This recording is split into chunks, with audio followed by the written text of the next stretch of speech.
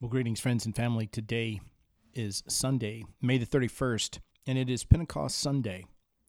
Today, going to be looking at a couple of different scriptures, so listen as I read. First, Acts chapter 2, verses 1 through 6.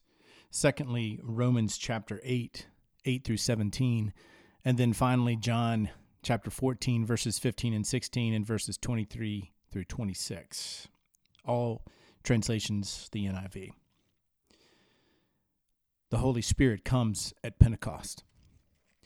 When the day of Pentecost came, they were all together in one place, and suddenly a sound like the blowing of a violent wind came from heaven and filled the whole house where they were sitting.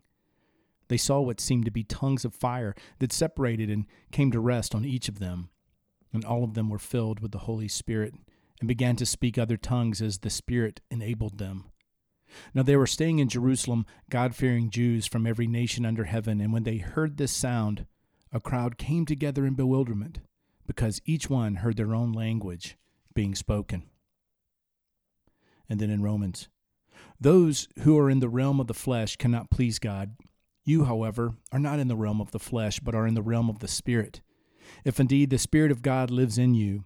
And if anyone does not have the Spirit of Christ, they do not belong to Christ. But if Christ is in you, then even though your body is subject to death because of sin, the Spirit gives life because of righteousness.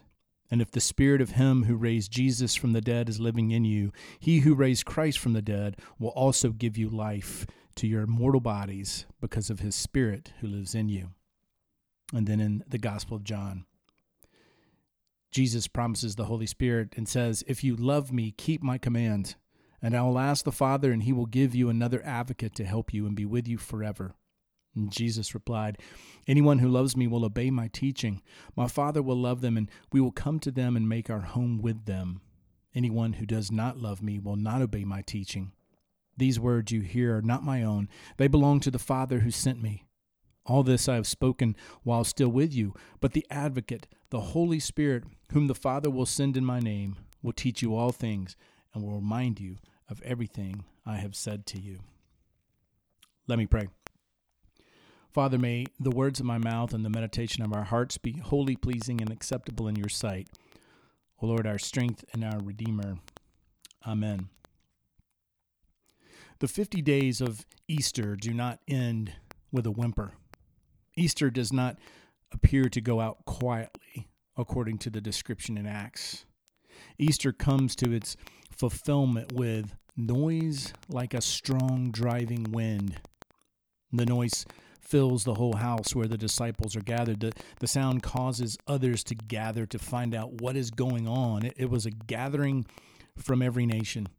The diversity of those gathered seems to correspond to the uniqueness of the noise itself.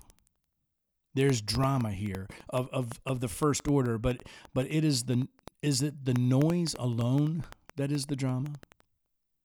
Is it not what happens to the noise that is the real drama? You see, the noise fills the house. It enters within the dwelling. The noise seeks to go inside, to enter where the community is gathered.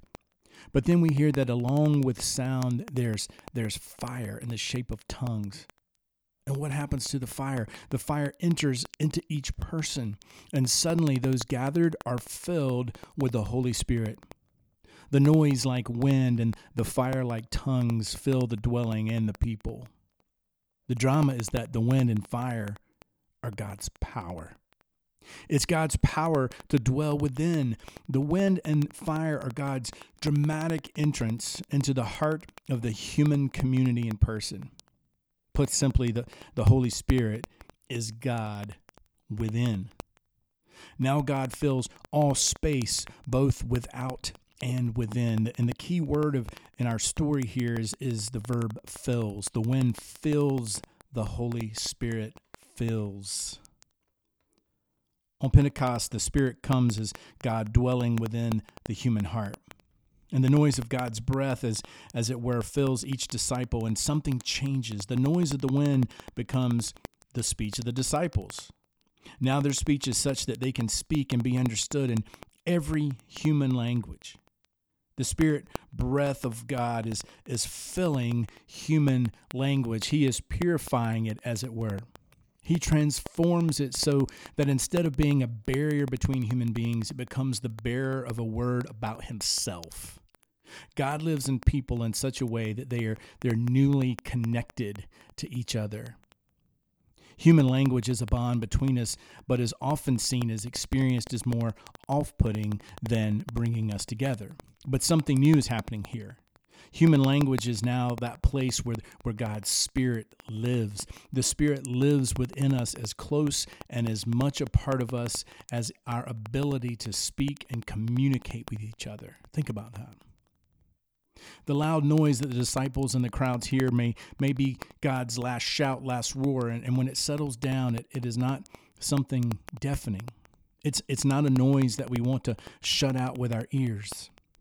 When the noise of God settles down, it comes out in human speech that all can hear and understand.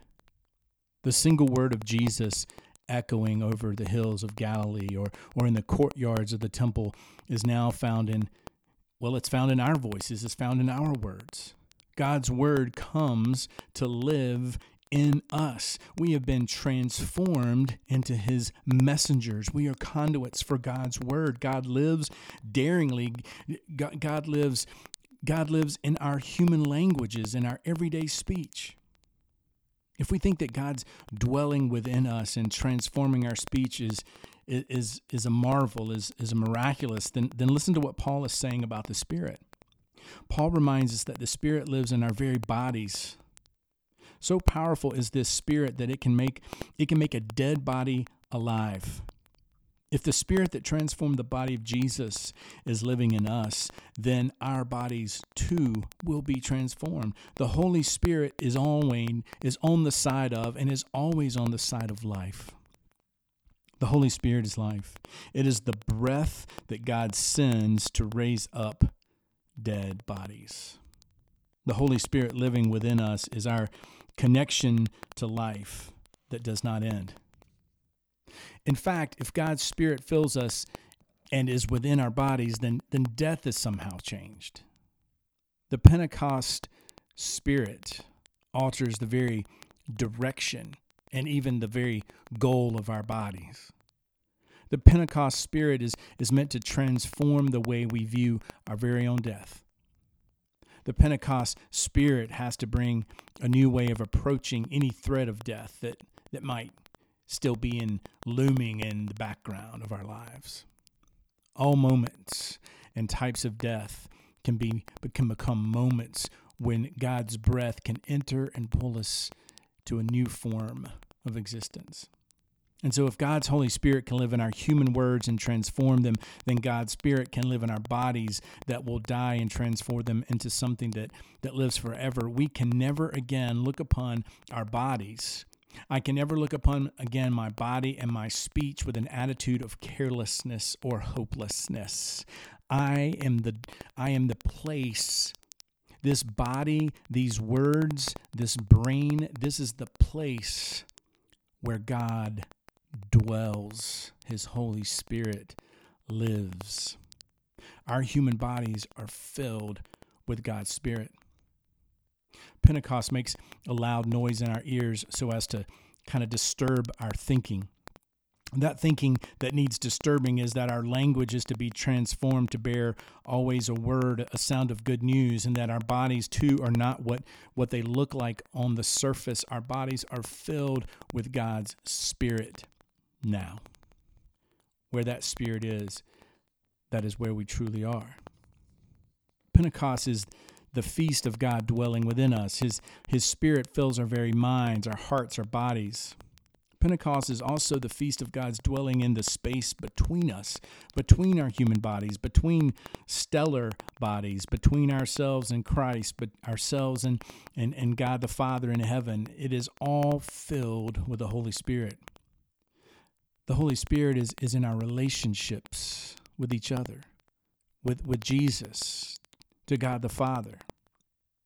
If we think the space between us is somehow empty or that it is antagonistic, then Pentecost says it is now filled with a gift. It is filled with a gift of a bond that binds gently and yet securely. The Holy Spirit is what holds us together. It is found in our ability to keep our commitments. It is found in our obedience to each other. It is found in the love that we share between us. It is in the love and the fidelity that we have to Jesus and his word.